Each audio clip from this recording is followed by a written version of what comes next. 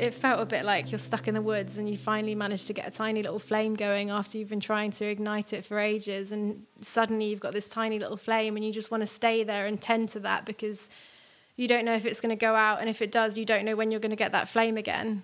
I guess that's how I always kind of feel about my own creativity. Hello, my name is Barney and welcome to Moments of Clarity. Today I am speaking to Saskia Chowles. Sass is a tattoo artist, an amazing one at that, but she's not only a tattoo artist, she's a creative in every sense of the word. In today's conversation, I speak to Sass about her upbringing, her creative journey, being a woman and feminism, finding your identity, not being too harsh on yourself, and much more. It wouldn't be 2020 without some commentary around the coronavirus, and we touch on how we are personally dealing with the fallout of the pandemic. Sass works at Sacred Monkey Tattoo in Kew, Victoria, and you can find her work on Instagram at Saskia Tattoo. So without further delay, I bring you Saskia Chowles. Hello, Sass. How are you? I'm good. How are you? Yeah, very well. Welcome to the house of quarantine. It's not quite quarantine, but I've Glen 20'd the whole place, and we are following the social distancing precautions. How far would you say we are? About 2 metres? About 2 metres, yeah, opposite ends of the table here. Yeah, so we're making sure we're following the safety guidelines. But how do you feel about it all? It's weird, isn't it? I guess because I've been off work for the last week now and I've been by myself, and I fluctuate from feeling kind of overwhelmed by it, really, I guess. And then I'll potter around and just be in my own little bubble, and then I completely forget because I just catch myself having a nice time, and then I'm like, oh yeah, fuck, there's a global pandemic, and it's really surreal to even think about it. And I guess I check in with the internet like a couple of times a day just to see where the numbers are at and see what's going on with it all. Yeah, I think just a real roller coaster as with everyone, really. Yeah. I find myself looking at all the stats and watching it grow, and I don't know, it feels so weird that we're doing that with people's lives, but the whole country, so the whole world's doing it right now, and we're all watching it from afar, and obviously we're not affected directly. In terms of life and number count, we are affected in ways of living, and everyone is, but in terms of that number count, yeah, it's such a strange feeling that the world is tipping upside down so quickly, and yeah, it's strange. How do you feel about it all? I think everyone is going to be super affected by it in some way or another, if not through financial circumstances and jobs, etc., like their family and travel and everything. Like, there's so many aspects of people's lives that are going to be affected by it. If you don't have vulnerable loved ones, then it's likely you could potentially lose your job, or your holiday to Europe this year isn't going to happen, and all of those sorts of things. And there's just a big domino effect, I guess, with all of the little things that's going to happen.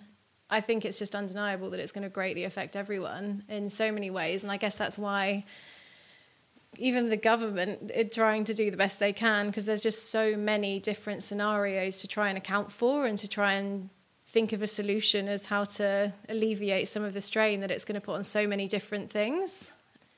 Yeah, like I said, I kind of go through waves of feeling fine about it and then feeling panicked and then feeling sad, and it just changes all the time. Like, it was my birthday about a week or two ago, and it was on the 11th of March, and it was right on the cusp of when shit started getting serious. And the day before, I felt like I looked at my phone, and every message from all of my friends and family who are all over the world, every single person was messaging me about something to do with coronavirus. And back then it was still very much a joke to me, and I was kind of like, this is fucked. And, I remember joking that my one birthday wish was to just not hear the C word all day long. Yeah.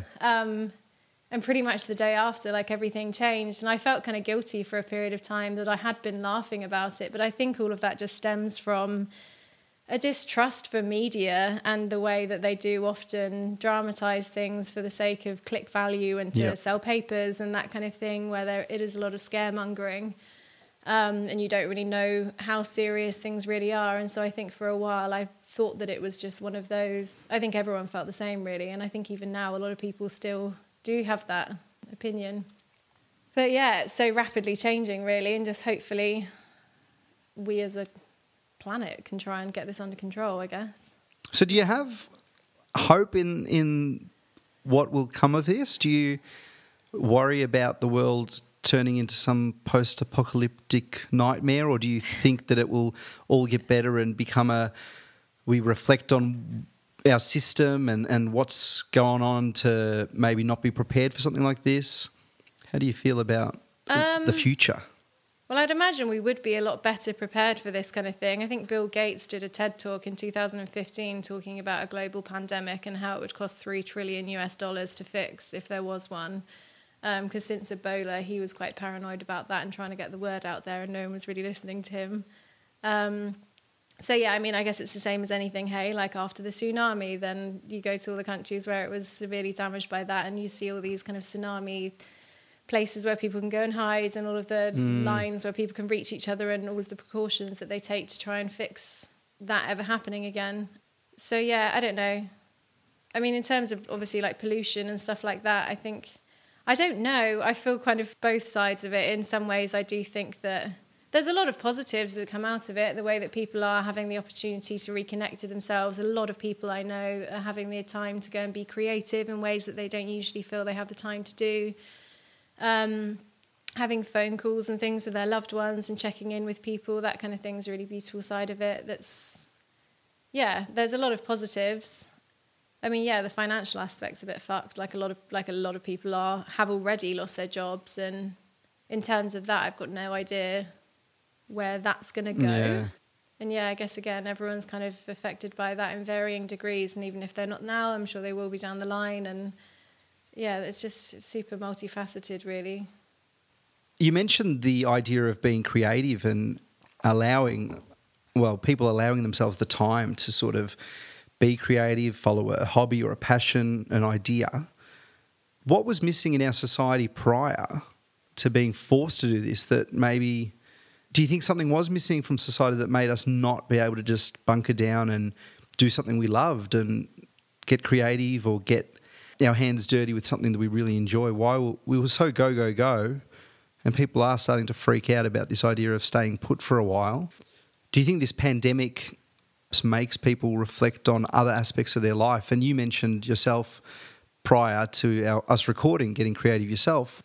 Were you able to do that before this? And what stopped you, do you think?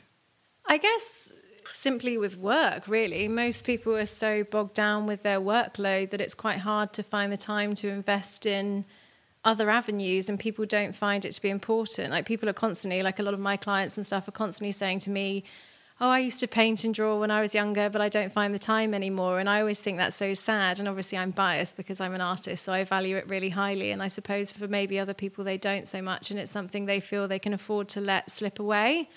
But I feel like having a creative outlet is super important. And I feel incredibly grateful that I have that. So I think it's really nice that it's allowing people to have the time to reconnect with those sorts of things. I guess everyone has a to-do list all the time, and sitting around making things out of clay is probably on, especially if you're a parent or anything really, though. Like, I mean, everyone has busy lives. And I think a lot of people, but feeling a part of the rat race, are so busy working that outside of work, they either need to just spend their time doing life admin to keep up to date, or they just want to chill the fuck out, really, and just unwind and recover and recharge in time to then go and do it all again on Monday. So I think it's nice that people actually have this extra time where they're able to cook things and sew and do whatever people are doing. But yeah, I've had so many people message me saying that they're finally having the time to paint again and do creative things, and that's really beautiful. And it's nice that I think a lot of people are checking in with their loved ones more. Yeah, I'm finding that too, that so much more messaging with family and FaceTime and Skype and all these different apps that allow you to have multiple conversations at the same time. I think it's amazing in that way that we're able to connect. We're forced to not take things for granted and each other for granted in a way. The other part that's really interesting, and this is where I get very guilty, is that I'm almost excited for what could come of this. I'm shattered about the countless lives lost or jobs lost and incomes lost and anxiety and all the fallout that will come from that. Travel restrictions, people's, plans. They might have taken a year's worth of leave and ready to go overseas for this magical trip and they can't do it. All sorts of things are going wrong. But The flip side of that is that I've been thinking for so long that we are so obsessed with the economy, so obsessed with our jobs, our day-to-day, almost the meaningless stuff that just fills up our day, that life admin, that now maybe people start reflecting and realising there's more to life than just the 9-to-5 job or the rat race and then, either getting fucked up on the weekend or even just doing nothing because you're so tired. And maybe we can start using our time wisely to get in touch with ourselves and our loved ones and not take this life for granted as much. And that's the hope and the positivity I get on a personal level. And then I have hope that maybe the fact that we could do so much so quickly in many cases for this pandemic, that maybe we can do the same for, climate change or to stop war or stop famine. It just seems like there could be an opportunity here to realise that, hey, if we align all our moral values together and make that our priority, maybe we can change parts of the world that need to be changed. I hope so. I hope it goes in that direction. I hope it does make a lot of people wake up. I think at the moment a lot of people have just kind of gone into survival mode and maybe aren't really thinking beyond that.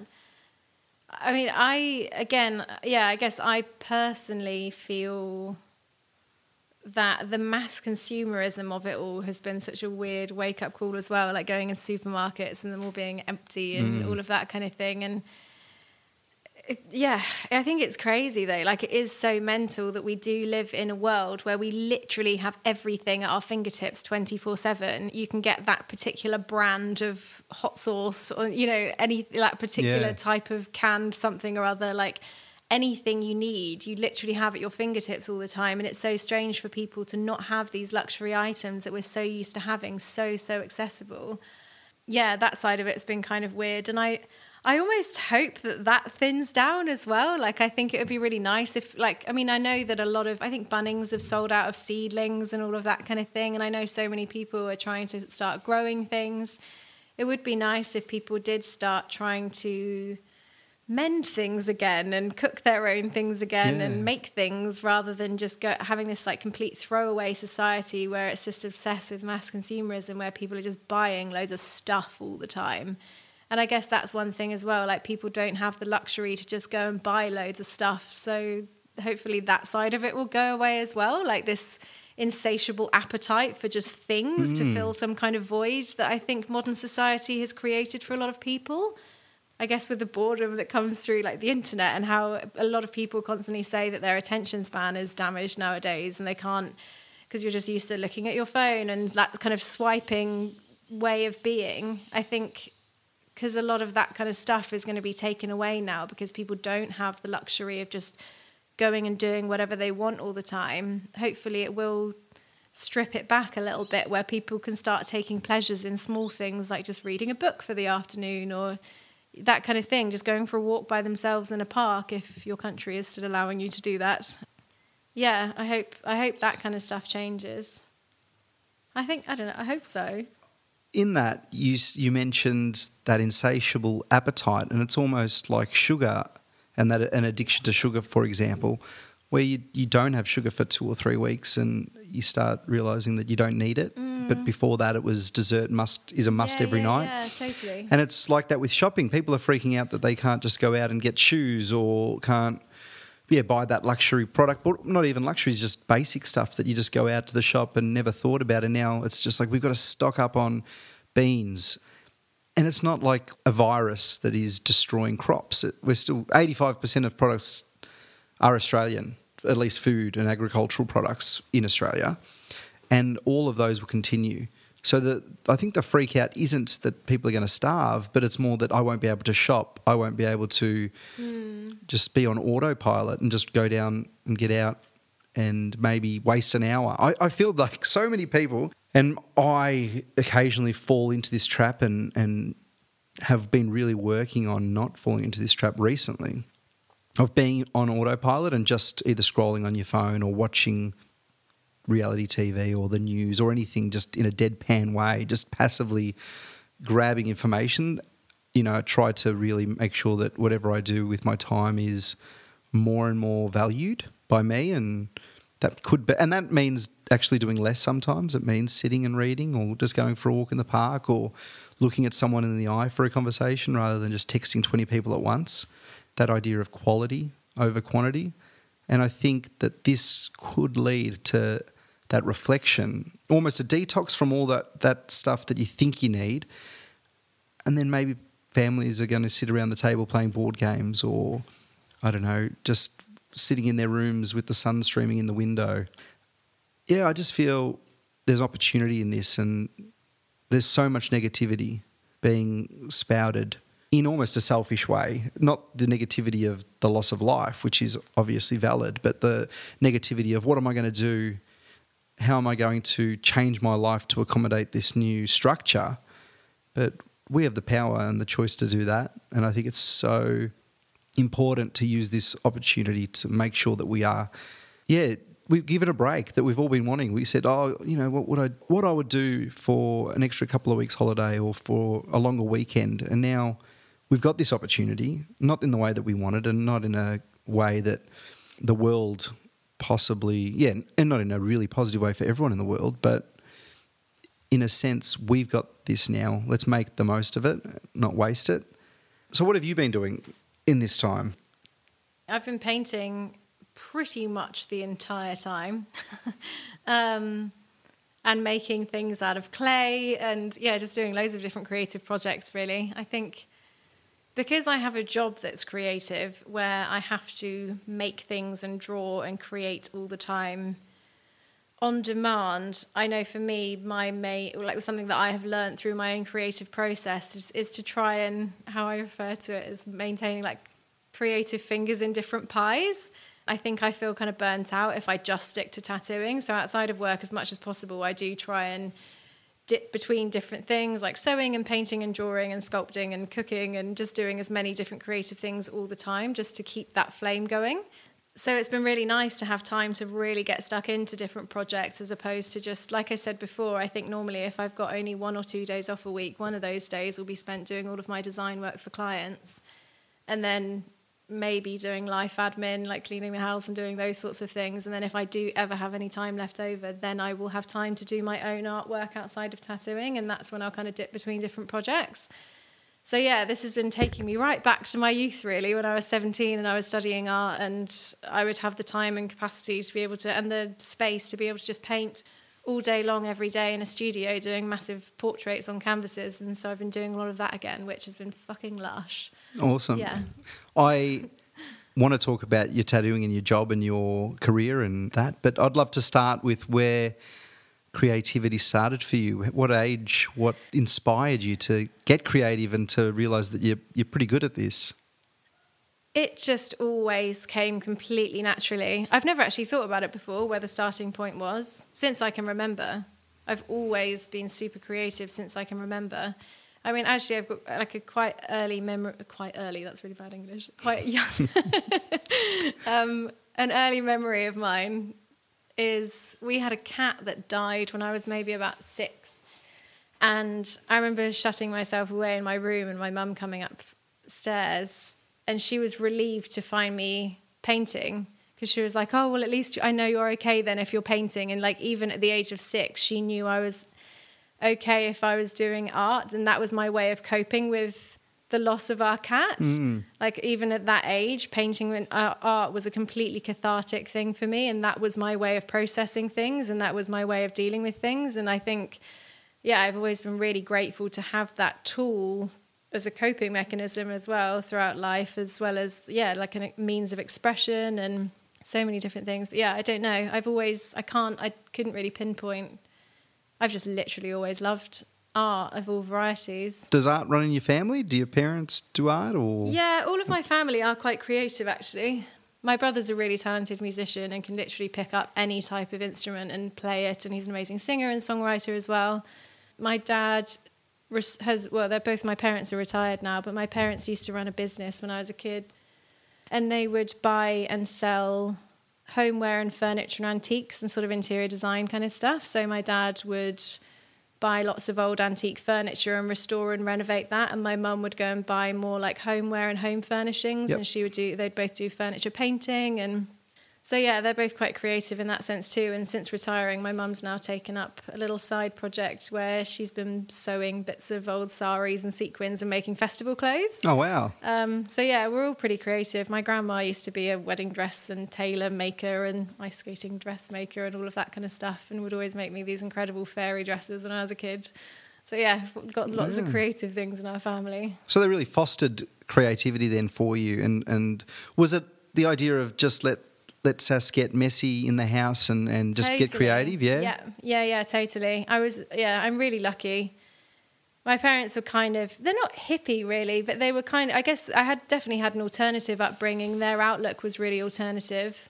And they very much just, we were really brought up to be true to who we are and be who we are and follow our heart and all of that kind of thing, and don't go with the grain, and just be who you are, I guess. And I think that my parents knew that I was super creative, and they really encouraged that in me, and they really pushed that in me in a not in a pushy kind of way, but they really encouraged that in me, I guess. And yeah, so always on my rainy days, I remember watching Art Attack and all of that kind of thing, and building little sculptures out of old toilet paper rolls and whatever, anything really, any kind of art project I could do, I'd be doing it in all of my time. Yeah, since I can remember, I've always been like that. Were your parents, you said that they were sort of alternative, were their parents, did you get to meet do you know your grandparents at all, or did you? Or I've never met my grandparents on my dad's side. My dad's Zambian, which is southern Africa, for anyone that doesn't know. And he's 71, so growing up in Zambia 70 years ago, his dad died shortly after he moved to the UK when he was 18. My dad saved up to go travelling when he was 18 and went to England and ended up staying forever until the last 5 years, where my parents have since moved to Bulgaria, but that's another thing. Oh, we'll get to that. So he moved to England when he was 18. And back then, I think he basically just went down the road and got on the payroll and was I don't think he had a proper visa or anything to stay, but back then I don't think it really mattered. Because, that would have been 50 years ago. So, his upbringing was pretty amazing, really. I love hearing stories about my dad's upbringing. But I never met, his dad died then, and his mum died when I was about 7. And I never met her either. She was Polish. Yeah, again, she's got a pretty interesting backstory of my family. And then on your mum's side then, were they creative? Yeah, I knew my granddad not so much, really. He was always a little bit distant. But my mum's mum was always a big part of our lives. She lived near us for most of my childhood. And she was always super creative. And like I said, she's always got her sewing machine out, making loads of amazing things. And like I said before, I was always really lucky as a little girl, having all these incredible fairy princess dresses that my grandma would make for me, and my dolls and stuff, all of us matching. Yeah, so my grandma was a big part of my life. Gee, that's a nice thing about coronavirus, is getting in touch with your, calling my grandma and stuff like that, which you never really think to do a lot of the time. It's been nice to try and make time to reconnect with family members that maybe aren't necessarily super high on my radar on a day-to-day basis. Almost their vulnerability in a way makes it come out as well, doesn't it? Or is it time? True. Is it the fact that you're thinking about them more because they are the vulnerable ones, or is it just simply time?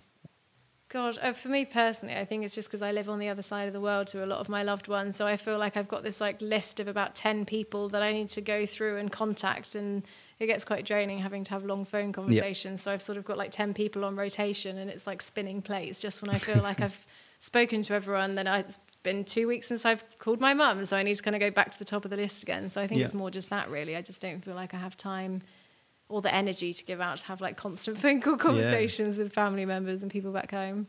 Where is back home? Where did you grow up? I grew up just outside Bath in the UK, and then I moved out of home as soon as I turned 18 and moved to Brighton on my own, which is about 3.5 hours away, which is just directly south of London. If anyone doesn't know, Brighton's amazing. It's the gay capital of Europe, and it's kind of like Wellington. It's all just rainbows and drag bars. It's beautiful. I love Brighton. Yeah, I've heard amazing things about Brighton, that it is quite an alternative sort of town, and a lot of young people, very vibrant and different from a lot of the UK. Kind of, yeah. It's known for being colourful and alternative. I sort of moved there fairly impulsively. Like I said, when I just turned 18, I think I wanted to move away from where I'd grown up and just wanted to go and do something different. And I felt like I'd met a lot of people just in the festival scene and stuff that all spoke really highly of Brighton. So I just decided I was going to move there. So yeah, I kind of moved there relatively impulsively when I was 18. I went and got myself a house and just moved to Brighton on my own. So the festival scene prior to that, were you sort of going to different festivals? I went to a few festivals as a kid with my family when I was younger, and I think I'd always been a part of that. And it's quite a big culture in England. I'd say more so than here, because you guys have duffs, whereas that's not really a thing in the UK. We have more, like what Rainbow Serpent is, we've got more loads of that kind of thing, where it's more, there's loads of art and there's quite a broad variety of music, even if it's one genre specifically, there's often a lot more to it than that too. So it's quite family orientated, or you can party if you want to. So yeah, I used to go to a lot, and there's often one every single, like there's loads going on all the time over summer in England. So I used to, like, often when I was a teenager, that we'd all just live for summer and we'd go to one every single weekend. And that was kind of one of the things that got me into tattooing in a way, was I started doing body painting for club nights and events and festivals, and doing face painting and all of that kind of thing. So yeah, I really loved doing that. It was good fun just getting dressed up, and I'd always make loads of amazing costumes for festivals, and I think I just loved, again, just the creative side of it, where you could just wear these epic costumes and paint patterns all over my whole body and all of my friends and all of that kind of thing. So that was sort of one of the gateway things into tattooing for me. Was body painting, is it completely separate to tattooing? Did you have tattooing in your mind as, you know, when I can get into that, that's what I'll do? Or was it just another, I guess, canvas for art? Yeah, no, not at all, actually. Like, growing up, I'd never been exposed to tattoos. The little town that I grew up in is, like, quite, I don't know. Yeah, I'd never ever been, none of my parents, like, no one in my family, none of my parents' friends or anyone, none of them have tattoos. And I'd never really been around it at all when I was younger. And yeah, I guess, like, growing up around Bristol, and when I was younger, going and getting piercings and stuff, and the two things would often be lumped in the same shop, going into a piercing and tattoo shop, and it was just full of, like, quite intense big biker dudes doing little, like, tribal things, and it was just super not my jam at all. So, like, when I did kind of start moving into doing body painting, and even prior to that doing fine art, and people would say to me sometimes, like, oh, you should be a tattooer, I was always like, I'd almost kind of be like, I'm an artist, I'm not going to do that. Like, it didn't even occur to me that the two things would go hand in hand, and I didn't at all associate it as art. Like, and I remember seeing tattoos when I was younger and thinking, like, oh yeah, that's nice for a tattoo. Like, I just didn't have a good perception of them particularly, because I'd never seen good tattoos before growing up, until I moved to Brighton, when Brighton does have a really good tattoo scene. Yeah, it wasn't until I moved to Brighton and I met a good friend of mine when we were working in a cafe together, and he's pretty heavily tattooed, and he was mostly covered in kind of Sailor Jerry traditional kind of stuff, and that was the main thing that I'd seen, which is beautiful and I love it, but it's not my thing. And yeah, one day he showed me a guy who did large scale pattern work and geometric things and more Asian influenced art and ornamental patterns, and it just completely blew my mind. And I went from having literally no interest in tattooing whatsoever to, like, went from 0 to 100 in the space of a moment, really. And I remember going home that night and just looking up tattooers and just going into this crazy internet hole of just looking at all of these tattooers, and it completely opened up this whole world to me. And I was like, fuck, that's what I want to do. And yeah, I was pretty lucky. I messaged a really amazing tattooer, and I was just like, how do people even get into it? And he was actually really helpful, because he'd kind of looked through the portfolio that I had online of loads of the body painting things that I was doing at the time. And he was really helpful and gave me some advice. And I ended up walking past a tattoo shop that I'd seen around in Brighton and always thought looked really beautiful. And just impulsively went in there one day, and I was like, how do people even become tattooers? Like, I don't know anything about it. I didn't even have any tattoos. I had, like, one little hand poke one in my ear. Yeah, and the guy was just like, well, if you come back in an hour, you can talk to the owner. And so I did, and her and I really hit it off. And she asked me to come back and show. She said to me, you know, that she gets loads of people applying for apprenticeships all the time, and every once in a while you meet someone who stands out from everyone else, and half of that's their personality and half of that's their work. And And she was like, so are you going to come back and show me your work then? And I remember just being like, fuck, I ticked the personality box. And I was like super hyped. And I remember just going home and I was like so excited. And I had a pretty big body of work as well, because I'd been studying art for 3 or 4 years full time. So I had a huge portfolio. But yeah, she pointed out the fact that it just didn't really have any relevance to tattooing, particularly, like even the body painting and stuff. Like it wasn't particularly translatable to tattooing as an art medium. So to go back and focus on my drawings and come up with some clean line drawings and things that would be able to be tattoo designs, because although it was like this large scale pattern work and the way that it flowed and moved with the body, that was what drew me to tattooing. You've obviously got to start at the bottom and be able to kind of learn to do the smaller stuff before you can get there. So I needed to try and come up with like a little portfolio of drawings and stuff, and her and I stayed in touch, and then eventually she offered me an apprenticeship. So I was really lucky actually with that. Yeah, and for my apprenticeship, I was employed as the receptionist, and then I would sort of mostly kind of teach myself in the evenings after work, really. But it was good because I had a job in a tattoo studio. Yeah, I was able to kind of build it up from there. So could you get straight into the art that you'd already been working on, or was it back to basics completely and building up from there? Because what were you doing? What was your main sort of major in art when you were studying? Painting. Oh, all of it really, but painting mostly. Painting's always just been my absolute favourite. I just fucking love painting, really. Nothing compares to that feeling. Yeah, but I think towards the end of when I was studying fine art, so I left in England, our schooling system's different to Australia. So in England, I left school at 16, which is perfectly normal to do so, and I went and studied art full time. It meant that I ended up with more, like, I think you normally end up with like 3 A-levels or something, but the course that I did meant that I ended up with about 4 or 5 A-levels in various different art things. So like I had an A-level in painting and graphic design and blah, blah, blah, and it was sort of broken into different creative things. So pretty much since I was 16, I've pretty much done art all day, every day, which is quite a mad thought, really.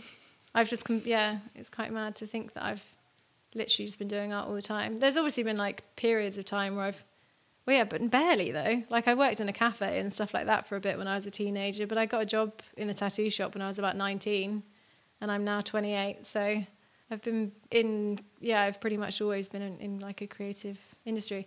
When I was studying art, I think being a teenager studying art, I naturally was a little bit of a like aloof, pretentious wanker for a period of time and like indulging myself quite a lot and being this like artistic, tortured soul as a teenager. But after a while, it was beginning to get quite tedious, and I was doing all these. And I've always been quite drawn to like really dark portraiture, and that was the sort of thing that I was doing a lot of, and sculptures, and I did lots of like casts of my body parts and growing mold through a statue and like that I made out of like this sculpture and lots of things like that. Lots of casts of faces. I think I was always really drawn to anything figurative, just people in general. Like I loved portraiture, trying to capture some kind of essence of a person. I've always loved doing eyes the most. That's always been my most enjoyable part of any kind of portrait, really, is trying to capture something in people's eyes. But even life drawing, like the body and the way that the body moves and just people, I guess. Yeah, I've just always been really fascinated by anything figurative.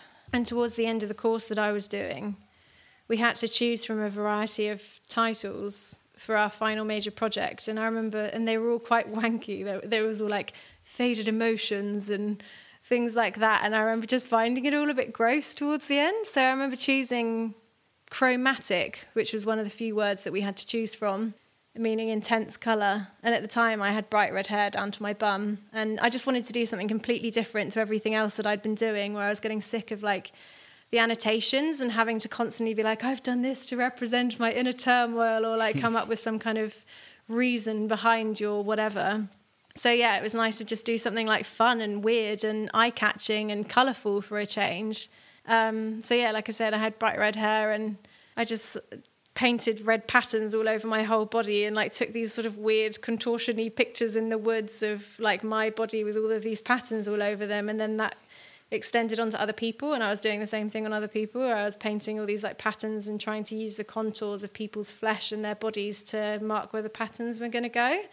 and just coming up with some quite striking imagery. And I loved it. And it was so nice doing something different as well that was enjoyable for anyone that saw it. Like anyone could look at that and just be like, oh yeah, that looks sick, rather than having to have this painting that's got this deeper meaning and like hidden agenda where you're trying to reach someone and touch someone in a particular emotional kind of way. It was quite nice just doing something like just fun and that looked cool.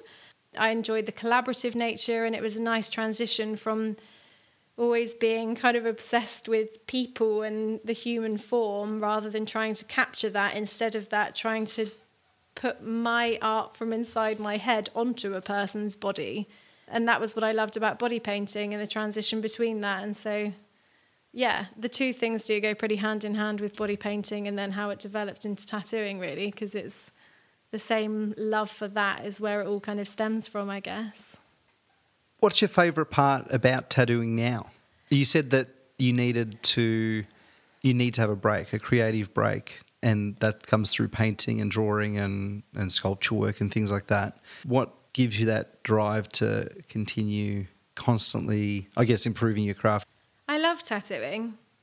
It's such an amazing job. I love the collaborative nature of it. It's so different from being more of a sort of fine artist. I don't know, I'm sort of saying like air quotations. I don't know what the definition of a fine artist would be, but from back when I was doing more painting and stuff like that all the time, it's pretty solitary. You are literally in self-isolation all the time, really, just painting alone in a studio. And like I said, I think you are pushing your mind in weird ways where you do end up being a bit of a weird, solitary, fucked up artist. And it's quite nice having a bit of a break from that and actually going and working with people. And I love that side of it. I love all of the people that I meet and all of my clients. Like, I'm really lucky that I meet, like, I love all of my customers. They're all super nice, and it is just such a strange and personal thing, like the way that I work in particular, because I do generally tend to only tattoo one person a day, and I have my own private room. So that breaks down a lot of social norms where you don't usually find yourself alone with a stranger for 5 hours at a time. And you end up just kind of jumping a few layers of social etiquette in that time, because people are vulnerable, and you've got this sense of like, well, we're fucking here, we might as well talk about real shit kind of thing. So you have real conversations with people, and it's not transactional. And that's something that I really strive for in my work, is to make it as least transactional as possible. And I love that side of it. You get these real insights into the people that you're working with and their lives and everything. And it's fun bouncing ideas off, like, some people you work really well with and some people you don't, and some people don't really want much input and some people do, and trying to come up with an idea. And sometimes people have kind of shitty ideas, and you've got to be like, okay, well, maybe we do something a little bit different. And you kind of try and mold that into something that's going to be possible for you guys to work together still. And I love the collaborative nature of it all. I love working with people. So is that the people that you're working, almost your clients, the collaboration with your client? How does it work? Do people come up to you and give you an idea or a piece of art or something that they want, and it goes from there? Or do you work in a way that you get to, they know your style and your art, and that's what they want? How does it work? Is it them coming in and you just doing what they say and giving them some ideas of how they could change it? Or is it, hey, Sass, I love what you do whatever you want for me? Sometimes it's that. Yeah, it's really varied. Like I said, I mean, I'm pretty strict about not, if you came in with a specific thing and a rigid picture, for example, I wouldn't tattoo that.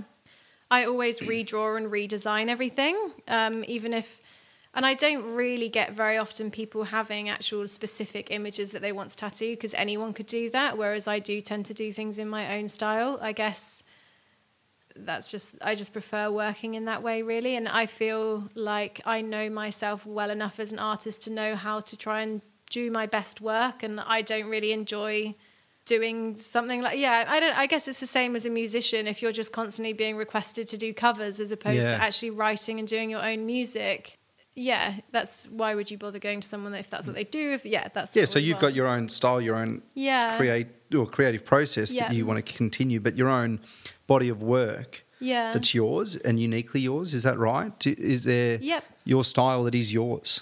I think, I mean, most of the time people will just have like a sort of vague concept. So they might say, I would like an owl leg sleeve or something, and here is a picture of an owl that I really like. I'd maybe quite like its wings to be open or its wings to be closed, and I'd really like it to have an eye on its head, or something like that, a third eye.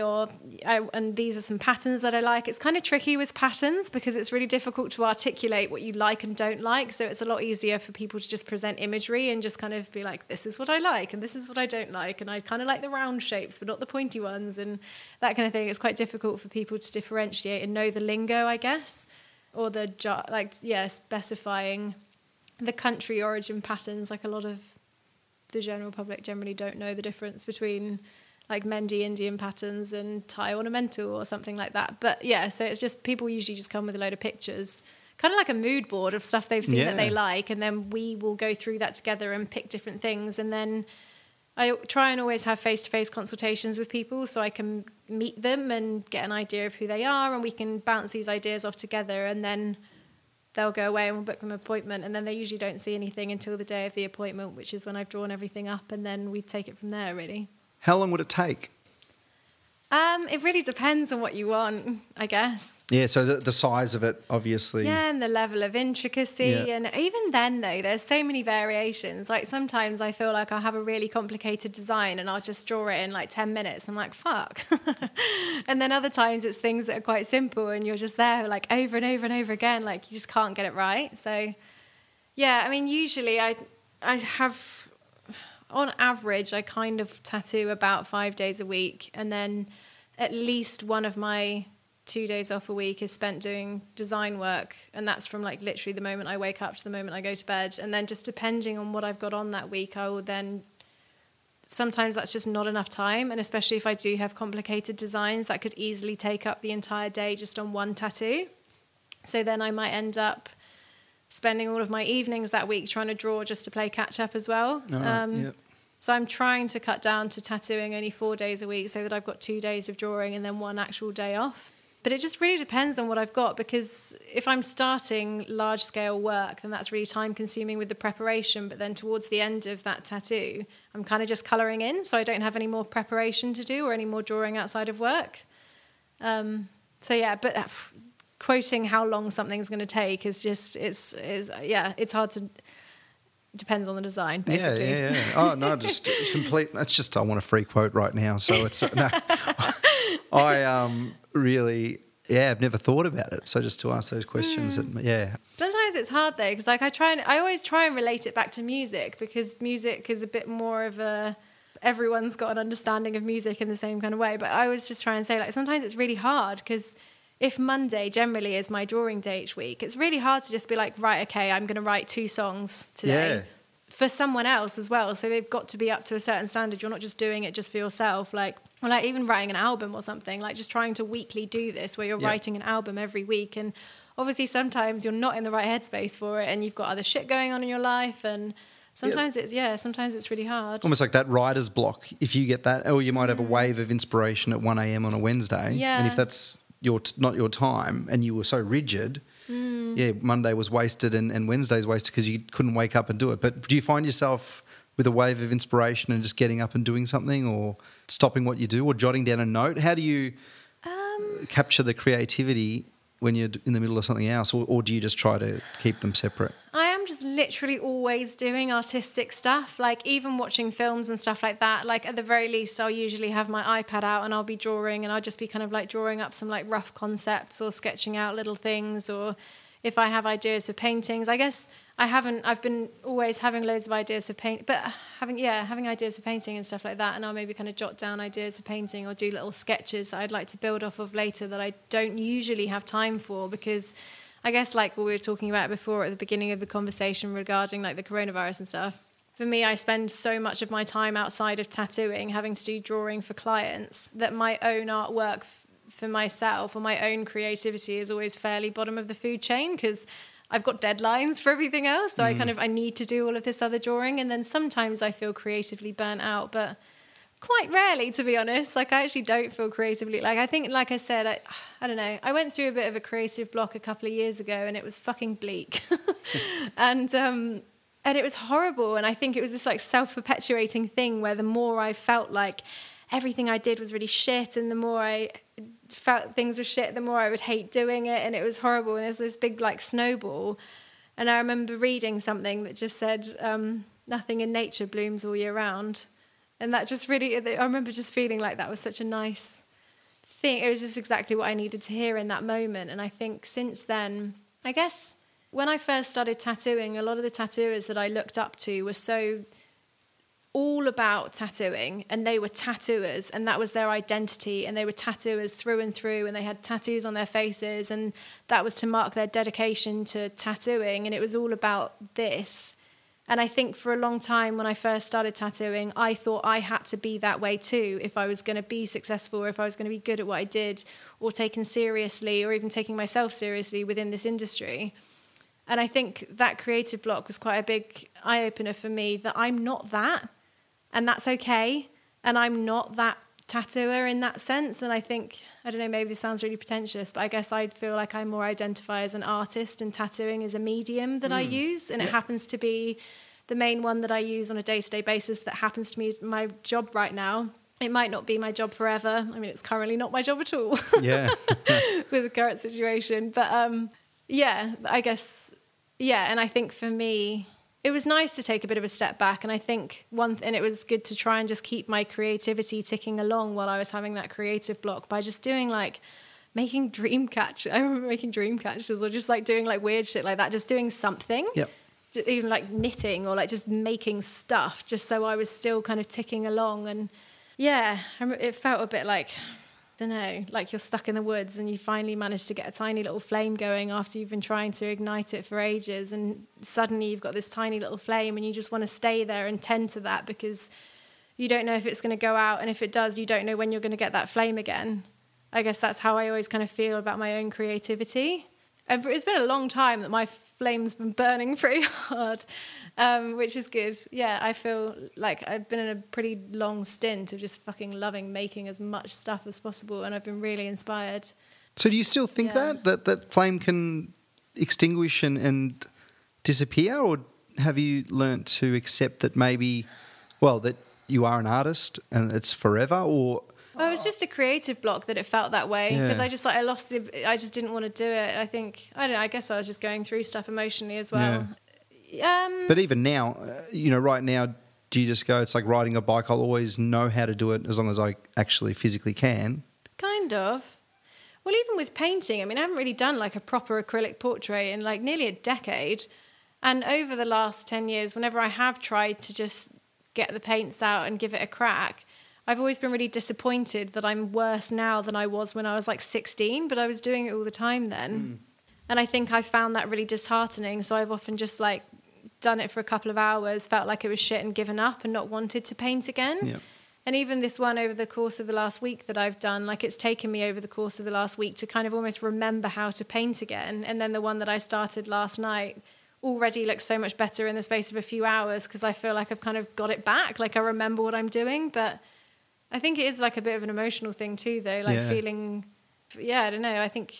Was it freedom almost that, oh, no, I do know how to do this, and you relax and just give it a go? Or was it actually legitimately just remembering all the techniques and things like that? Or what's the difference? The technical side, the emotional side, do you think was lacking every time you picked up a paintbrush in those 2 hours? Was your heart in it?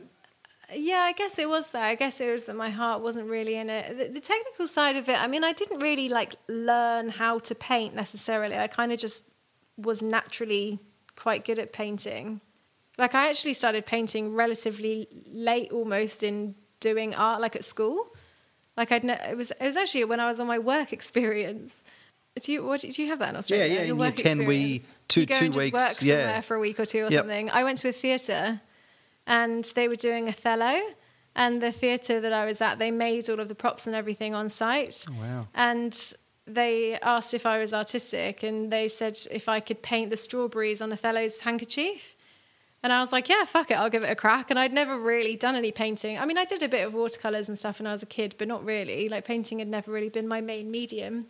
And yeah, I remember just like painting some strawberries and being like, oh, fuck, I can paint. And I just had no idea really. And then after that, it was always my thing. But no, I guess it's more what I was saying before about kind of like having a creative block. I think for me, when all I'm doing is I think it was for me, it was just that tunnel vision of just all it was about was tattooing. That was kind of when that flame went out for me a little bit.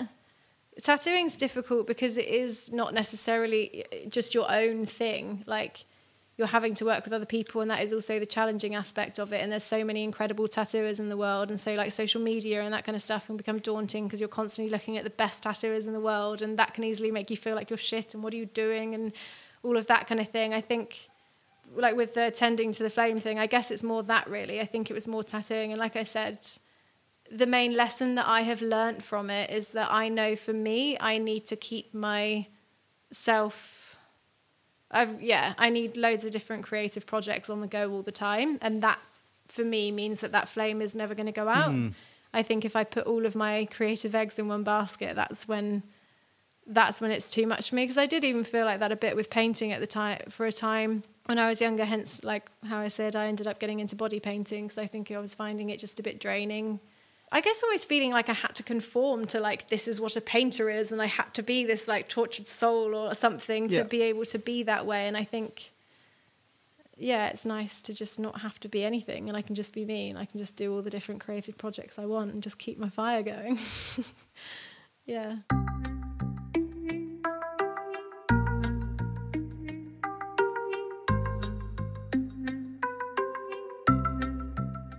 The first time you walked into that tattoo shop at the age of 19 in Brighton, and you said, tattooing's for me, I want to know a little bit more about it. You walked in and there's a woman that owns the shop, and a woman that instantly you hit it off with. Do you think that made a powerful impact in your decision to follow that pursuit? Yeah, I mean, when I first walked into that tattoo shop, though, I had no idea that was even going to lead to me having an apprenticeship. Like, I hadn't even thought that far ahead yet. It was just like, all of a sudden, I had an interest in this subject that I knew nothing about. I could see pictures on the internet, and that was the extent of any kind of knowledge or idea of it I had at all, really. And then, I simply walked in just wanting to find out a little bit more, and I was lucky that it was a one-off that her partner was working on reception that day to cover for somebody. And I think if it had been anyone else, they would have probably sent me away. But I don't know, I kind of went in there and started chatting to him, and we obviously kind of liked each other. And he was just like, come back in an hour and you can talk to the owner. And I didn't think it would have ever panned out that way at all. Like I kind of jumped a few steps ahead of where my head was at the time. I never thought that was going to lead to an apprenticeship, really. I was pretty lucky the way that it panned out.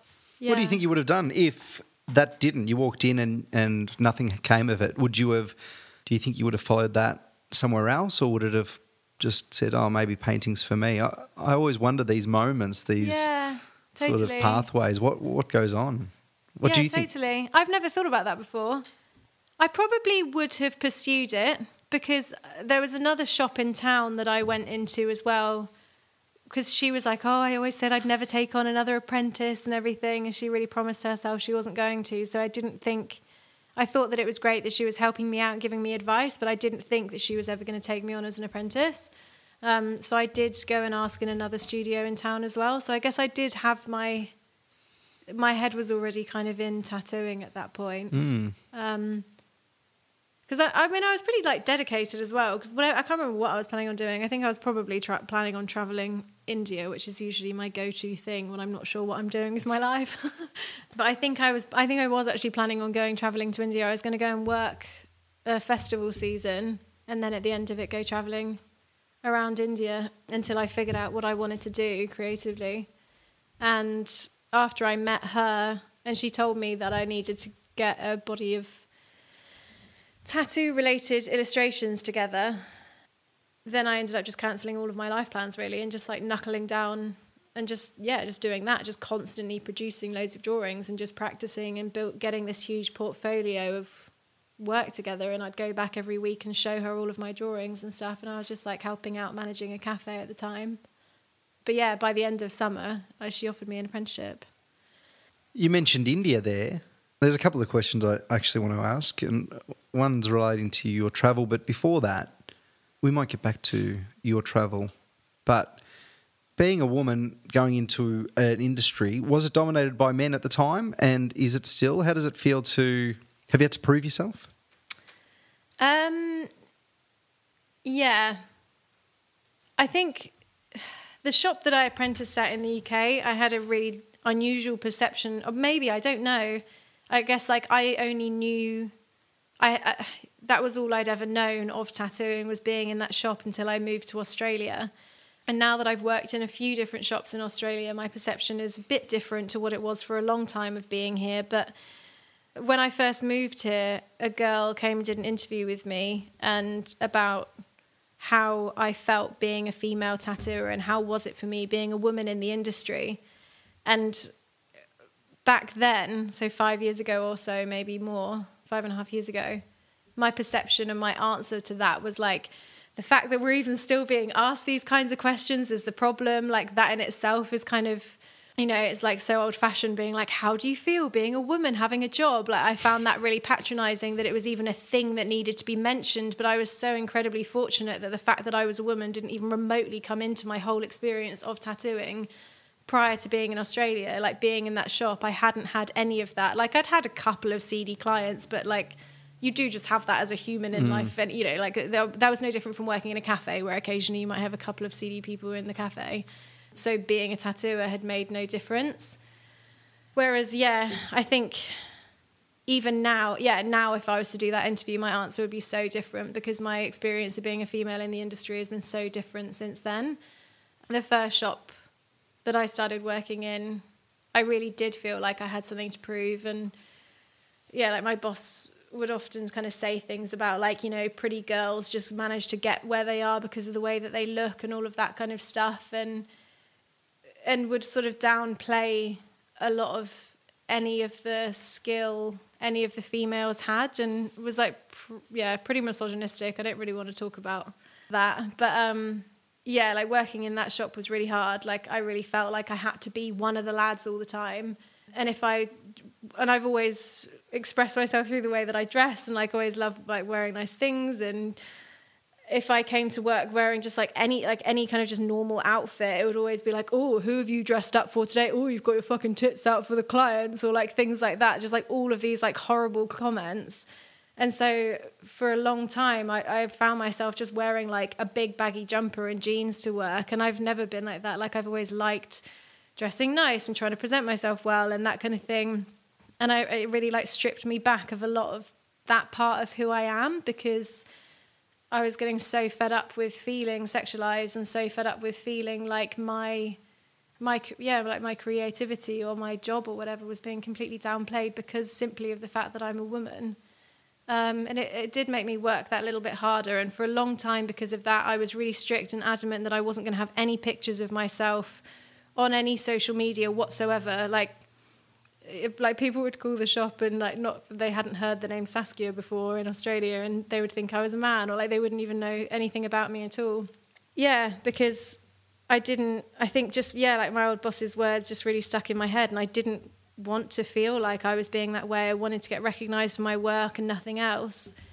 So I guess in some ways it was kind of good. It did like push me a little bit harder, but at the same time, I don't know, it was a bit of like Stockholm syndrome, really. Like working in that place did strip me of a part of me that I later had to kind of fight to get back again, I guess. Like the shop that I'm in now is amazing. Again, it's fairly mixed genders. And I remember somebody asking me when I was in, and so that shop was pretty much all males. My boss said that if more than one woman worked in a workplace, there would inevitably be drama. So I was the only female. And I don't know, sometimes it would feel a bit like, I don't know, if there's like a teacher at school that's like under 50 and everyone's always like, ooh, Miss So-and-so, because there's just one female that's not an old lady. Like It almost kind of felt like that sometimes, where like I'd get treated in a certain way, even just by default, just because I was simply the only woman there. And I remember a friend asking me once, like, would you prefer to work with more women? And I was like, I literally don't give a fuck what gender I work with. It doesn't make any difference to me, but it's just working with an all very macho male workplace was pretty intense. And in hindsight, I don't know how the fuck I did it, but I think, it's a bit like Stockholm syndrome. I sort of didn't really realise how stripped back I felt for such a long time, and like how much of how squashed I felt, I guess, until I finally kind of broke away from that. And now I'm really, really fortunate that I'm in a studio with, mixed genders. Not that that makes any difference, like not that that particularly matters, but I'm truly allowed to be me and celebrated for being who I am and all of that kind of stuff. And I feel really comfortable being completely myself there. And that's amazing. So I feel really lucky in the place that I'm in now. But I mean, everyone's experience of that kind of stuff will be quite different. But I think, a lot of female tattooers would say the same thing. But I think probably just quite a lot of women in general have had similar experiences, no matter what line of work they're in. I know I tattooed a girl that was an engineer or something a while ago, and I remember kind of saying something like, God, that must be quite hard for you. And then I was like, fuck, I'm sorry. I hope that doesn't sound like I'm being patronising. Like, I don't in any way doubt that you're just as amazing at your job than anybody else that you work with.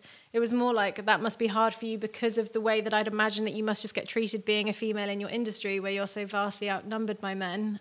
Yeah, I mean, I never used to consider myself as a feminist when I was younger at all, up until the last few years, really, like having been through some of the stuff that I've been through since being here.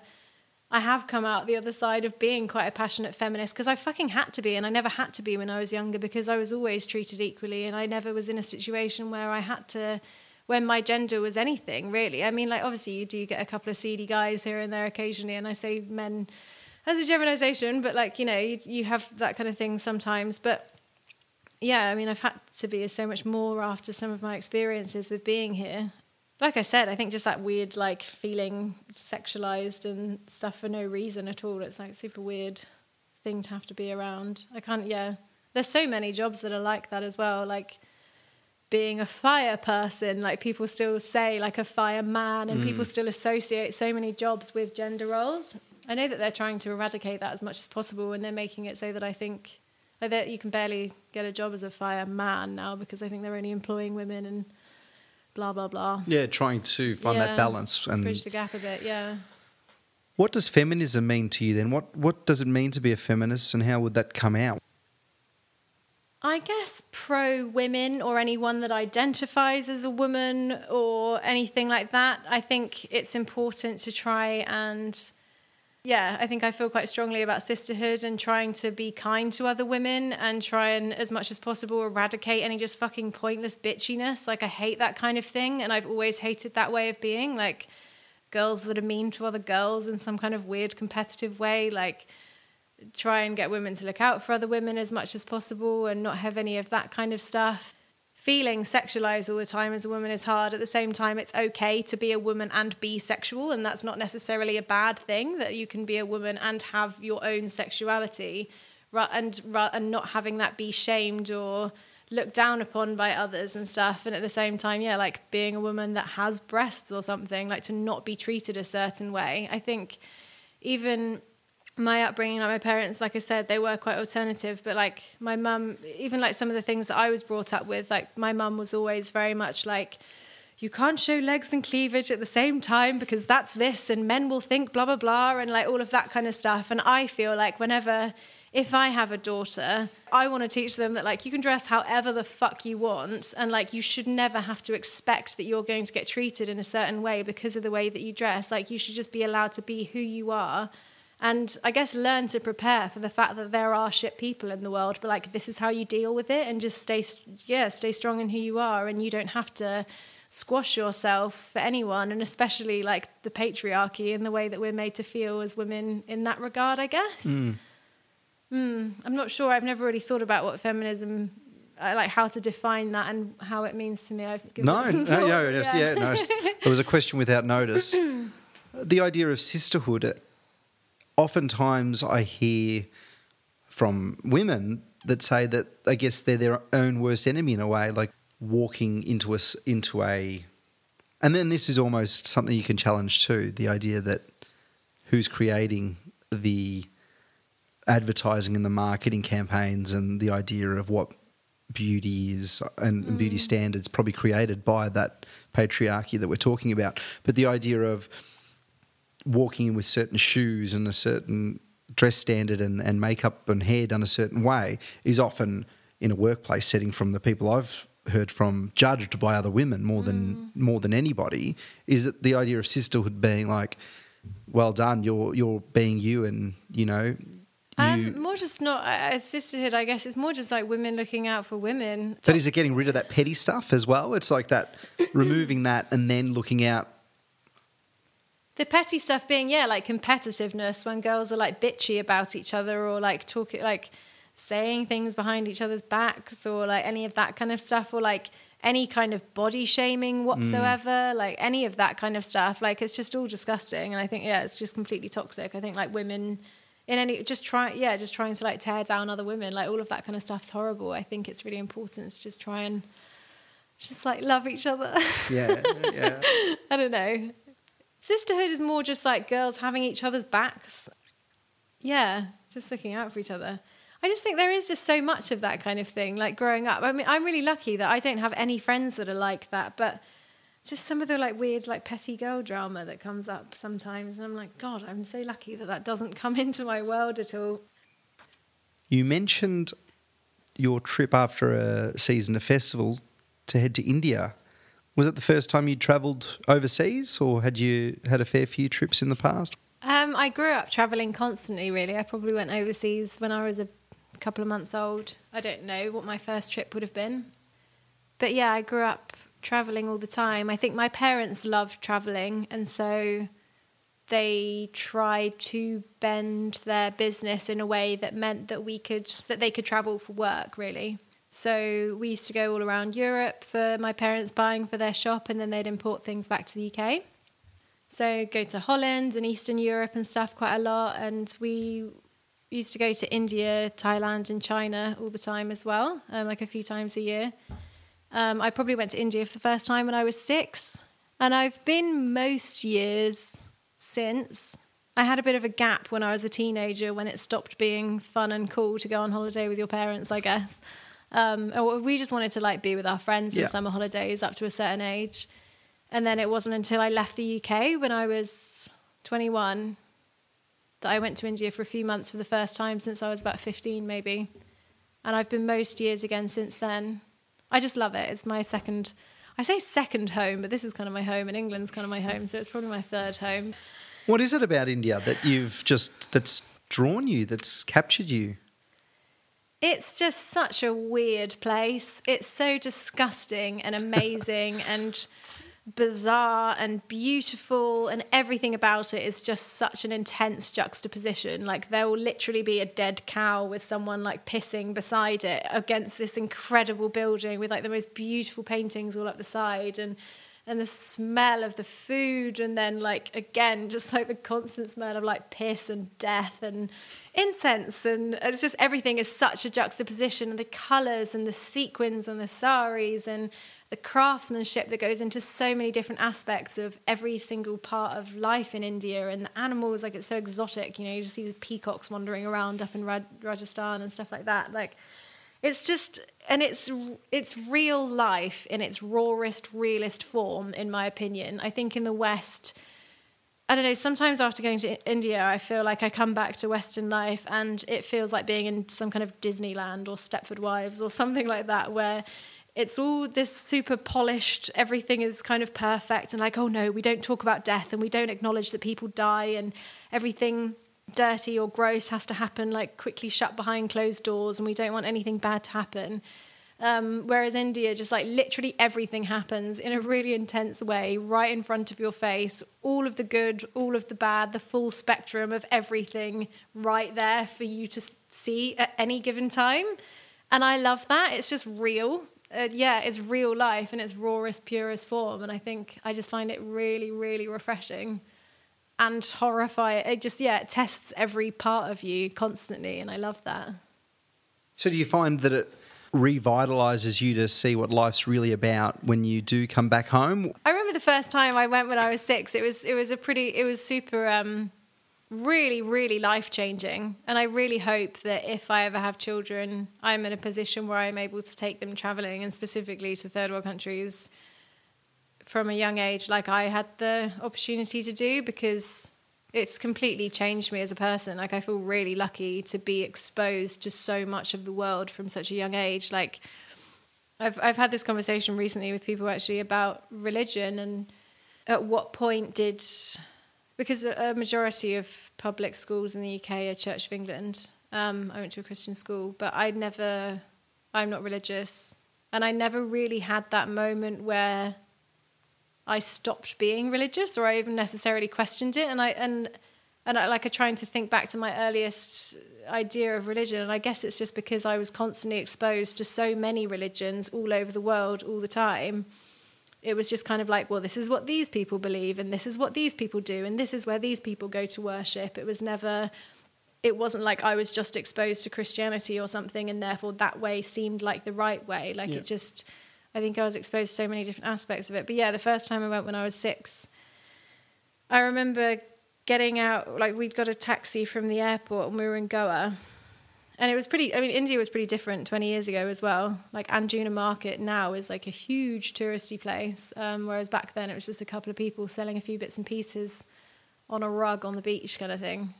But yeah, I remember getting out the taxi and there was this dog walking towards us and it literally had like half of its head ripped open and you could just see inside its head and it was just staggering up the road like covered in blood. And we had dogs and I grew up next door to a farm and stuff, so we always had loads of animals around us. And I remember just seeing this thing and being like, and my mum just holding my hand, being like, just don't look, Sass, don't look. Yeah. And that just like sticking in my mind forever as just being this like horrific thing. But it's just so beautiful. And the people are so lovely. And I think spirituality is so heavily built into their religion as well. It's not kind of, I love it. It's a beautiful, amazing place. And there's something for everyone. And there's all the different... there's like desert and jungle and rainforest and mountains and snow and psytrance and yoga and cities and beaches and there's everything. There's such a variety of stuff in India as well. I just love it. So growing up and being 6 and seeing the half-headed dog, so many people, as we talk about this developed Western society, tend to say kids can't handle this sort of thing and avoid anything challenging for a child. Even being a teacher, the recommendation was to not talk about, for example, right now, the coronavirus, or when I was at a Catholic school, not talk about gay marriage or, shut that down. And obviously the religious aspect, but there's so many topics that kids want to talk about and know lots about and want to be open to and want to be able to see and understand, and then that would help them actually process it. Yet in the West, we say no, we're not talking about death. We're not talking about sexuality or anything. And there's this real distance and almost shame that is inbuilt from when you're a child about things that you can't say and do. And you weren't exposed to that.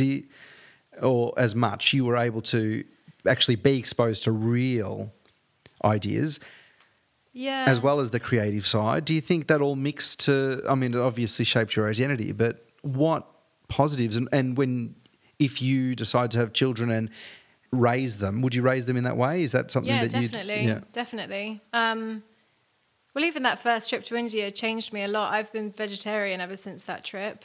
I'd kind of had the idea in my head since shortly before. Like I said before, I grew up next door to a farm.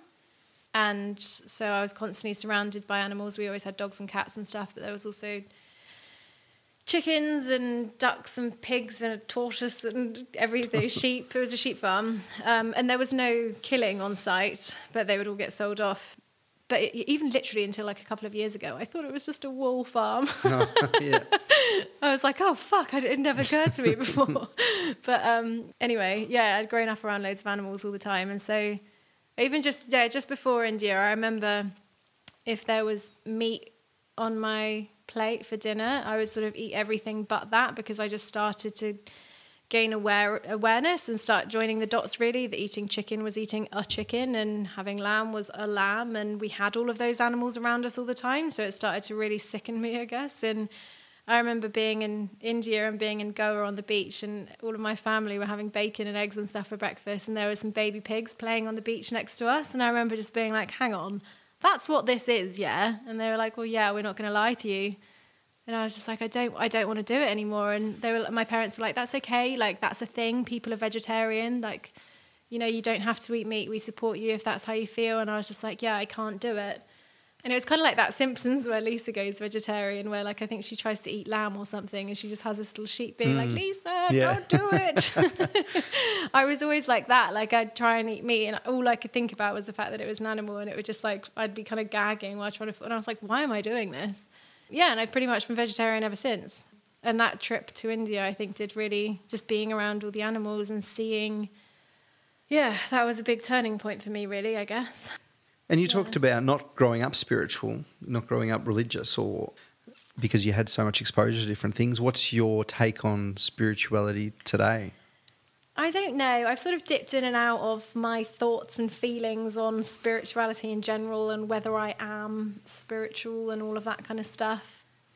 I don't really know quite what being spiritual means, and I don't know what I feel like it means for me. I think when I was a teenager, yeah, I was pretty hippie and I was pretty into festivals and partying and going to raves and all of that kind of thing. And I was mixing with some other hippies who were kind of taking the spiritual thing a little bit further than what I was. And I went down that path for a little bit and I was kind of, I dipped my toes into the world of Reiki and all of that kind of stuff.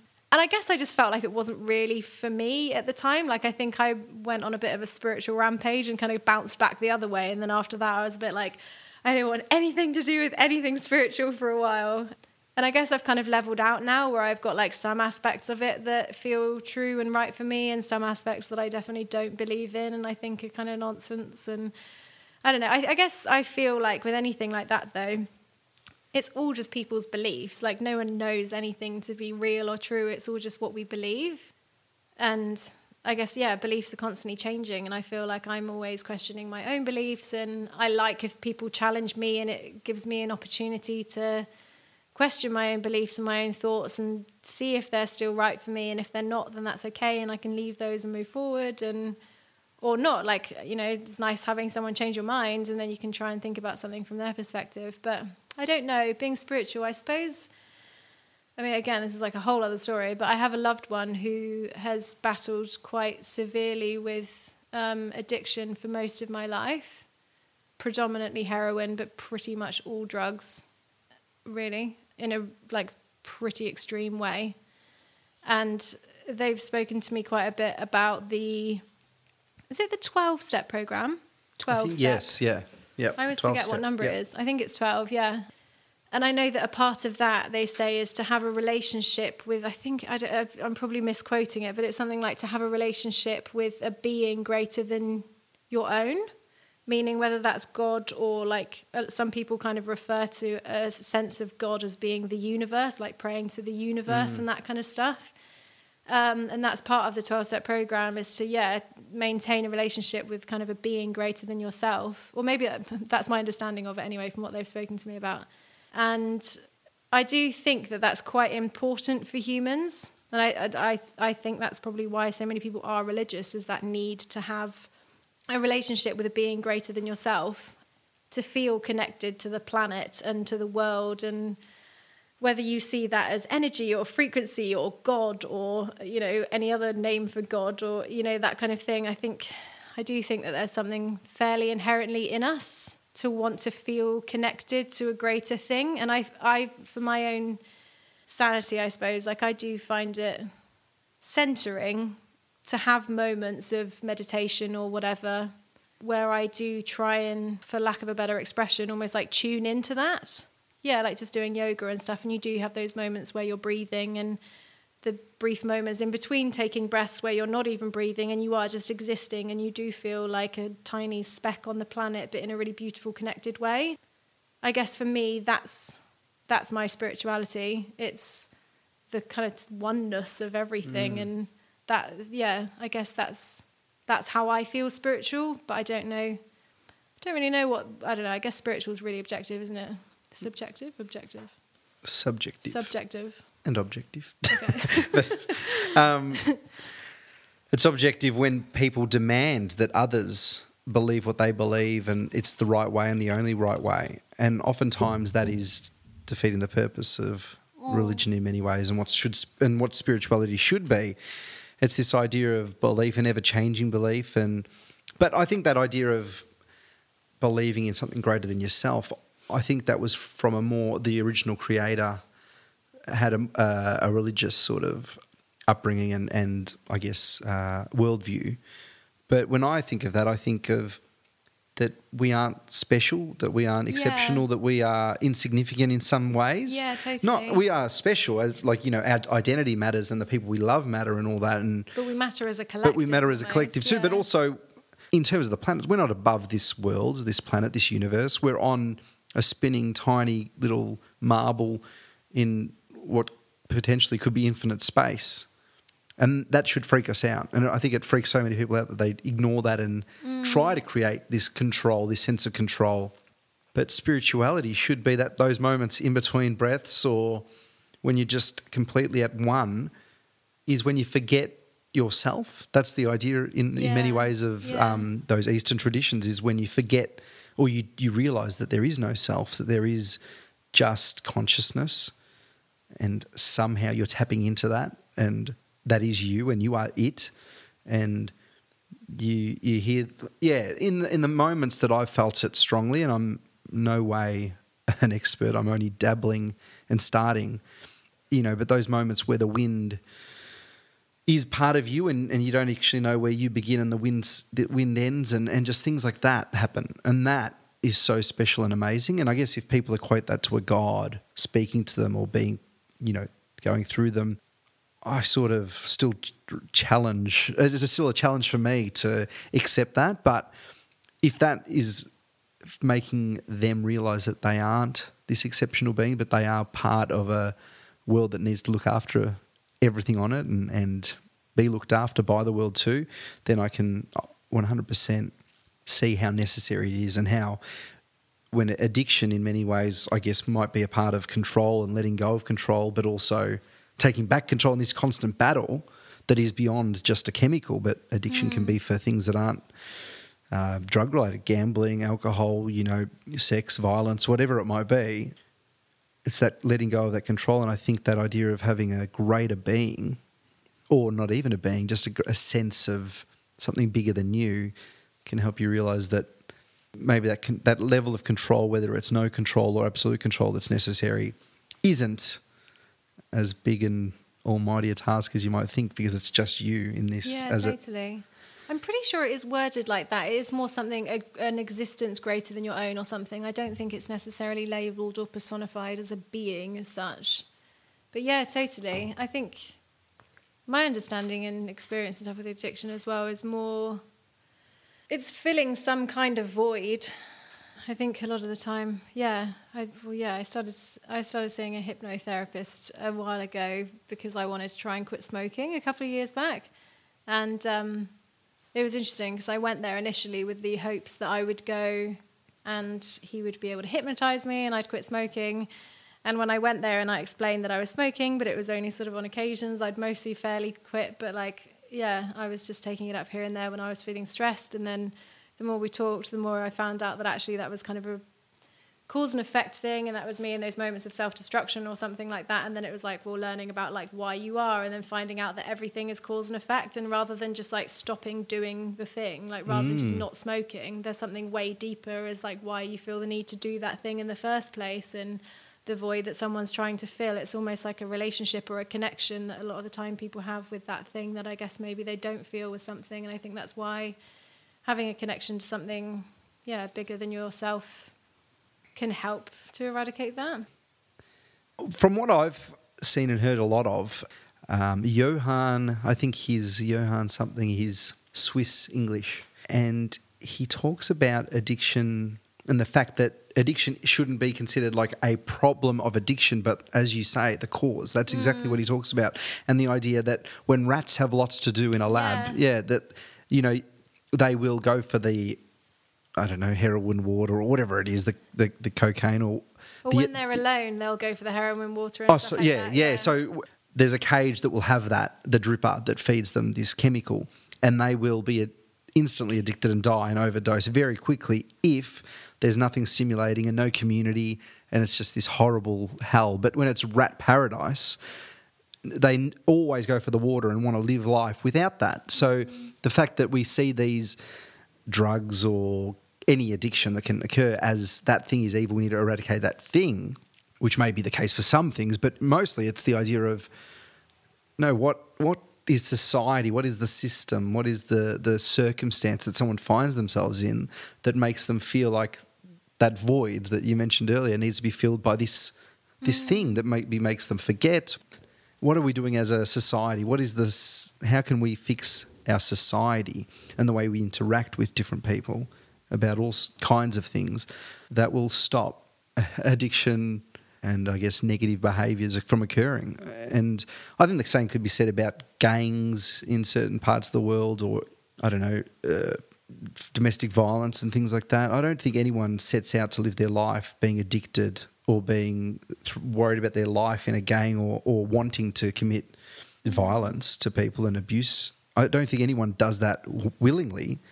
So what is it that society is allowing? And it's a deep philosophical question, I guess, but what is society doing that leads to these things occurring so frequently and regularly in what should be this perfect society?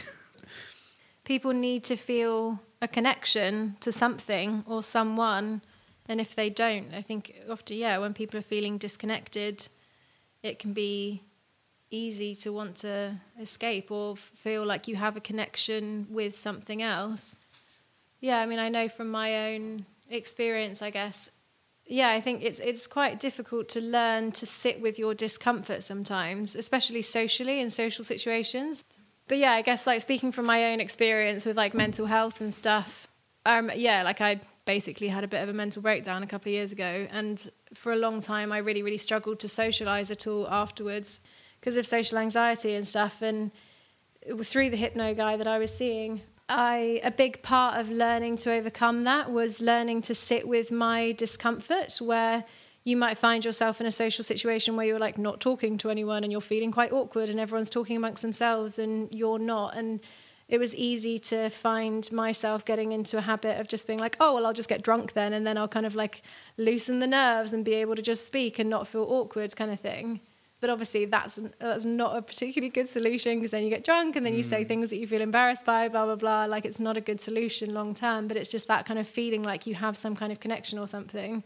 And learning to sit with your discomfort was a big part of something that I think I had to teach myself to do, because it wasn't like necessarily drinking, but just doing anything. Like when you're going through stuff, it's so easy to just constantly distract yourself with things, to go out and go and see someone else that's going to occupy your mind, or something that's going to distract you, or you're feeling brokenhearted, so you kind of like go and meet someone else, and then that's easier than dealing with your heartbreak or something. You know what I mean? Like, there's just so many things that you can constantly do to fill the void with, rather than just allowing yourself to just feel hurt and vulnerable and sad with something that's going on. Like, I know for myself, that's something that I struggled with for a long time, was just actually allowing myself to sit with my own discomfort sometimes and not just constantly filling that void. And I'm lucky that I've never particularly really struggled with addiction or anything, like other than smoking cigarettes.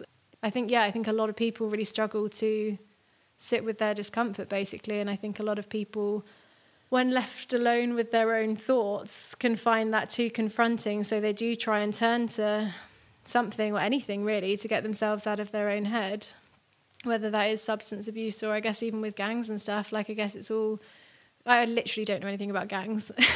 But even still, like, it's like a bit of a snowball thing where, like, maybe they've been through some, like, horrific shit, so then they're finding that really hard, and then some level of camaraderie that they get through the other gang members means that they feel safer and less alone. I think everyone just wants to feel connection, really, and I guess that's how it would happen. I don't know. Yeah.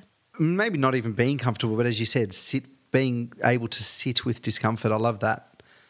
The way you put that, being able to sit with your discomfort is one of the hardest things that we can do as humans, and we're often looking for anything to distract us from that discomfort, that moment. And going back to our current situation at right now, people are so anxious about the uncertainty about what's going to happen and how life's going to change, and it is that ability to sit with that discomfort for a while and just say... Yeah.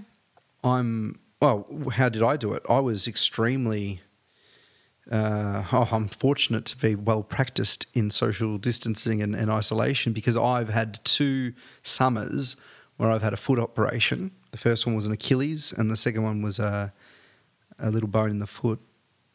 So I've had 2 summers that I've had to sit upstairs in my house, because once I get up, I don't want to go down. So I've had like 5 weeks, 2 summers in a row, where I'm not leaving the house and not able to do much. So that made me have to focus on meditation and focus on being more creative and having an outlet, and not just eating or not just playing video games or wishing I was doing something else, but actually realising, hey, I've got some time to really understand this discomfort, understand what is breaking me right now, and then actually coming out the other side and saying, it's amazing to be able to realise who you are, to find yourself. And that's, a lot of people are missing that, and I was missing that, and I find myself, sometimes falling back into old habits. But I think once you realise that you are pretty powerful and that you are pretty special, even though we talked about not being super special, but you are, to yourself, you are you, and what's made you is your experiences and your upbringing and everything, all the conditioning and things that have happened in the past. You have to sometimes delve right into that to find out who you are, and then build from that. Break yourself down and then build up again. So right now I'm feeling like, why aren't people doing, just able to sit with their discomfort? But it took a long time, once I reflect, for me to be able to do that. Yeah. And circumstances that weren't. It wasn't like I said, I'm going to do this, I'm awesome, I'm able to actually fix everything. I was forced into that I couldn't go for my run or play sport or whatever. I think it almost takes for you to like lose your mind a little bit in those moments of isolation and stuff, or those moments of sitting with your discomfort. You almost need to like lose your mind a little bit to be like, okay, what the fuck am I going to do to stop this, and how am I going to get better? And the current state of affairs is pretty interesting with that, because I feel like, going back onto what we were saying about addiction and the feeling like you need to feel some kind of connection and having a relationship, whether that's with your work or with other people or whatever, but this is stripping a lot of people from a lot of their connections. And hopefully the silver lining is that people are finding new and hopefully deeper connections with themselves and with the smaller pleasures and more simpler things in life, like cooking and creativity and having the time to do things that they don't normally have, in a way that means that they're able to kind of fill their own void a little bit, rather than needing to constantly have stuff to occupy themselves and their minds with. Hopefully this is some good that could come out of it. Absolutely.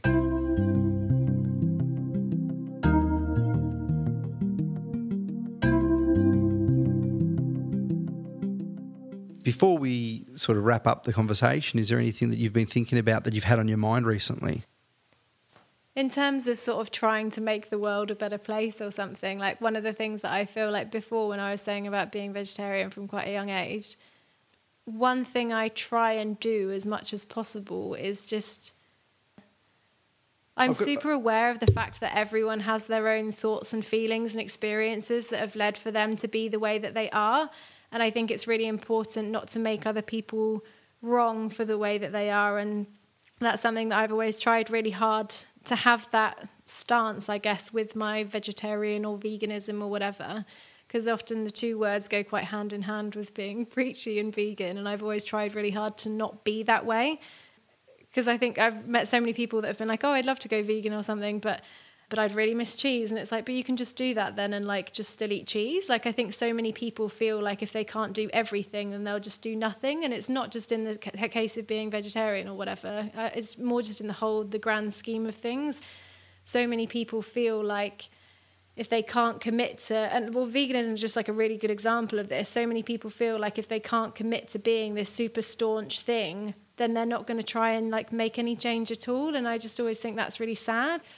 I'm always surprised at how so many people seem so like unaware of the fact that they can make their own rules. You don't need to abide to this particular thing. Like, I don't consider myself vegan because I eat eggs sometimes and I wear fur coats, and like I would rather wear real leather than fake leather because that's better for the environment. And like, I don't know if that's real. That's a constantly changing thing. Like, sometimes I'll go through phases where I definitely wouldn't touch eggs, and then I'll go through phases where like I'm okay with eating eggs if I know where the eggs have come from, nice chickens and stuff like that. I think people's thoughts and feelings are just constantly evolving, and I think it's really important to remember to just kind of do what is true for you, even if it's just at that time. Like, you don't, I think, so many people are like, oh, I tried to go vegetarian, but I miss bacon. And it's like, just be vegetarian, eat bacon then. Like, that's okay. You can be that. Like, you shouldn't have anyone telling you that you can't do that. But I think, unfortunately, people do. Like, people are like, unfortunately, I think vegans do sometimes do that kind of thing. But I think it's really important for people to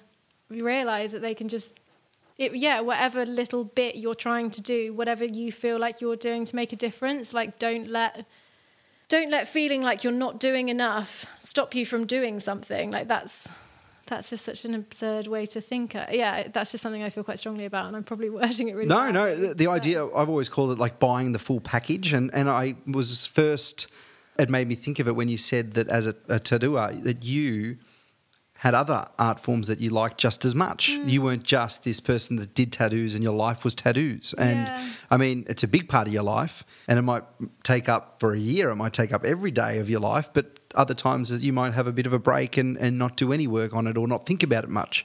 And that's okay. That idea of not having to buy into this full package, because that often disappoints people. It's, if I break my streak of exercising, then I stop exercising for a month because I didn't do it for the 60th day in a row. And it's like the 8-week challenge type things. They're great motivators, but at the same time, is it sustainable? You need to be able to sustain things forever and make it a lifestyle choice and part of you and a happy thing, not this, I can't wait for this thing to be over. So that's something I need to work on, because I don't think I'll ever be able to be a full vegetarian, but maybe I can eat meat once a week instead of... It's just being aware of it, though, isn't it? It's just trying to be aware of your, like, footprint, I guess. Absolutely. Almost, whatever way that is. And I'm also really aware of the fact that you've got to pick your battles.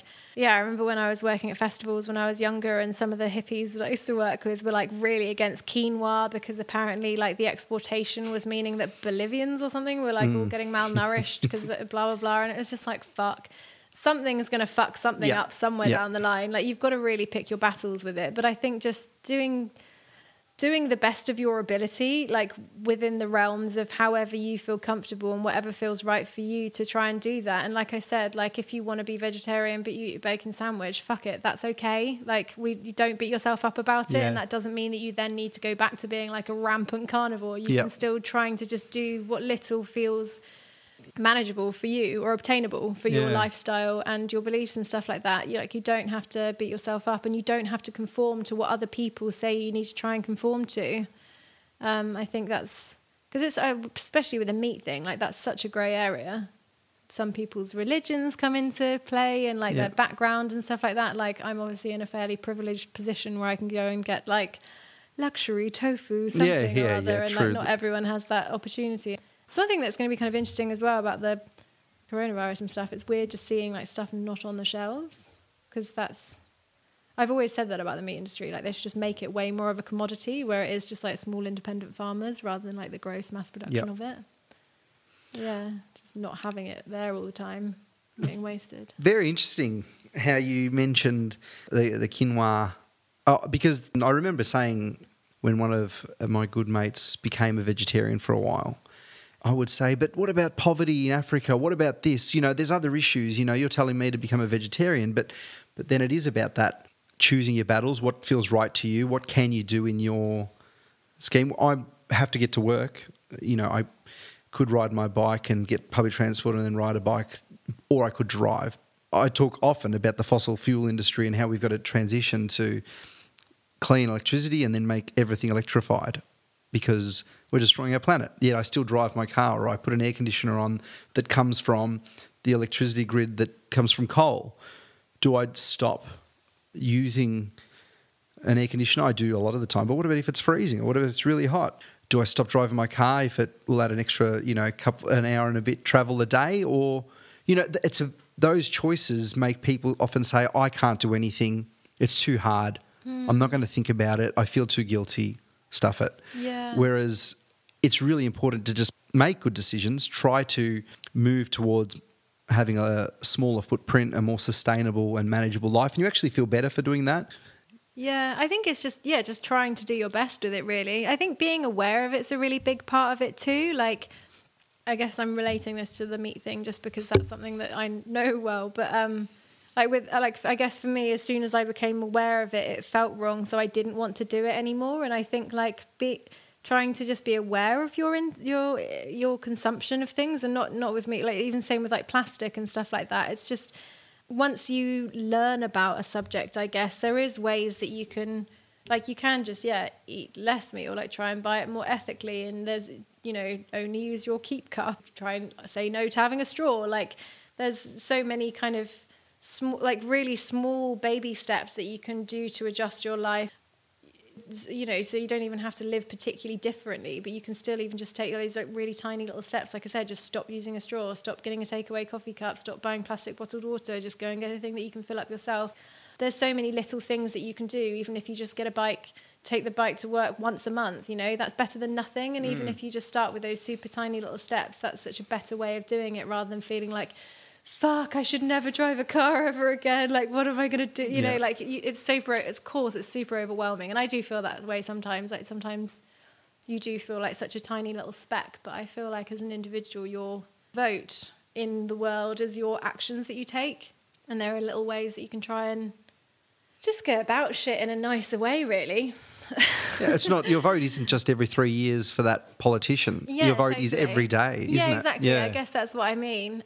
And it's not an extreme thing. You don't have to be black and white. You don't have to feel shit if you're not doing everything all the time, even if it is just a case of just tiny little baby steps in different areas of your life to try and just do it in a slightly more eco-friendly way or whatever, just like a way that's not fucking up the planet as much as you could be if you weren't conscious of it. I suppose it's simply that. It's just trying to have an awareness.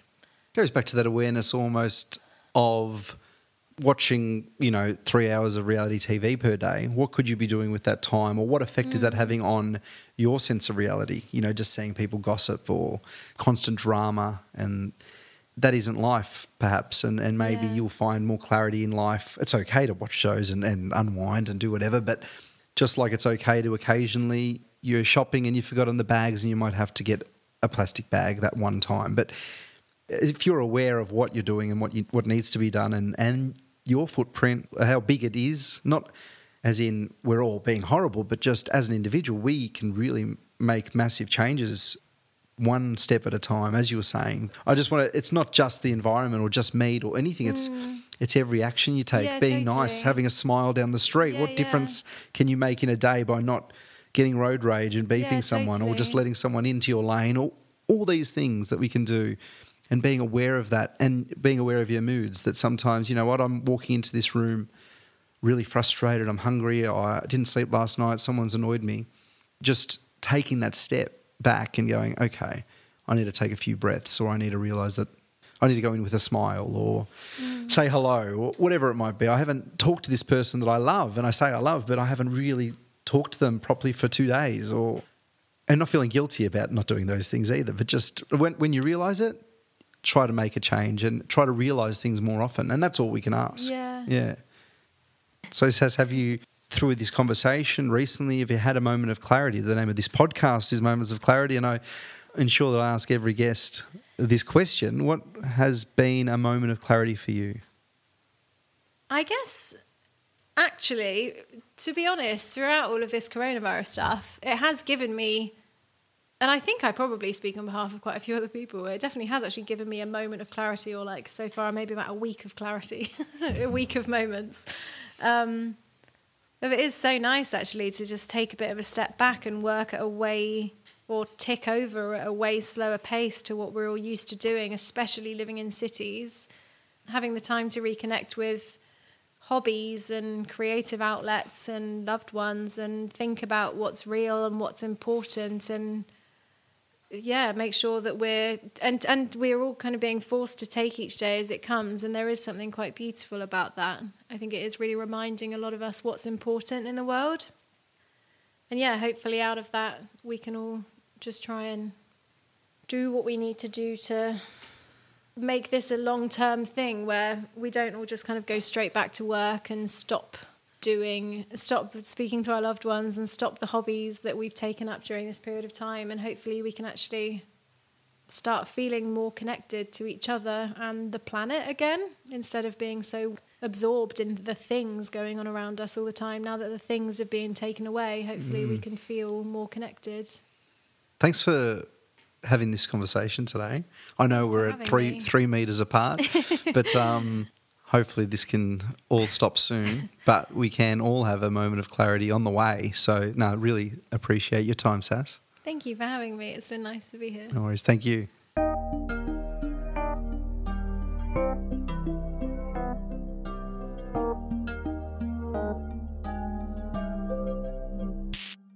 If you enjoyed the conversation today, please subscribe, share with your friends and family, and leave a review. If you would like to contact me, provide feedback, or have access to someone you believe could be a great guest on the podcast, please send an email to momentsofclaritypodcast@gmail.com. My name is Barney, and thank you for joining me on Moments of Clarity.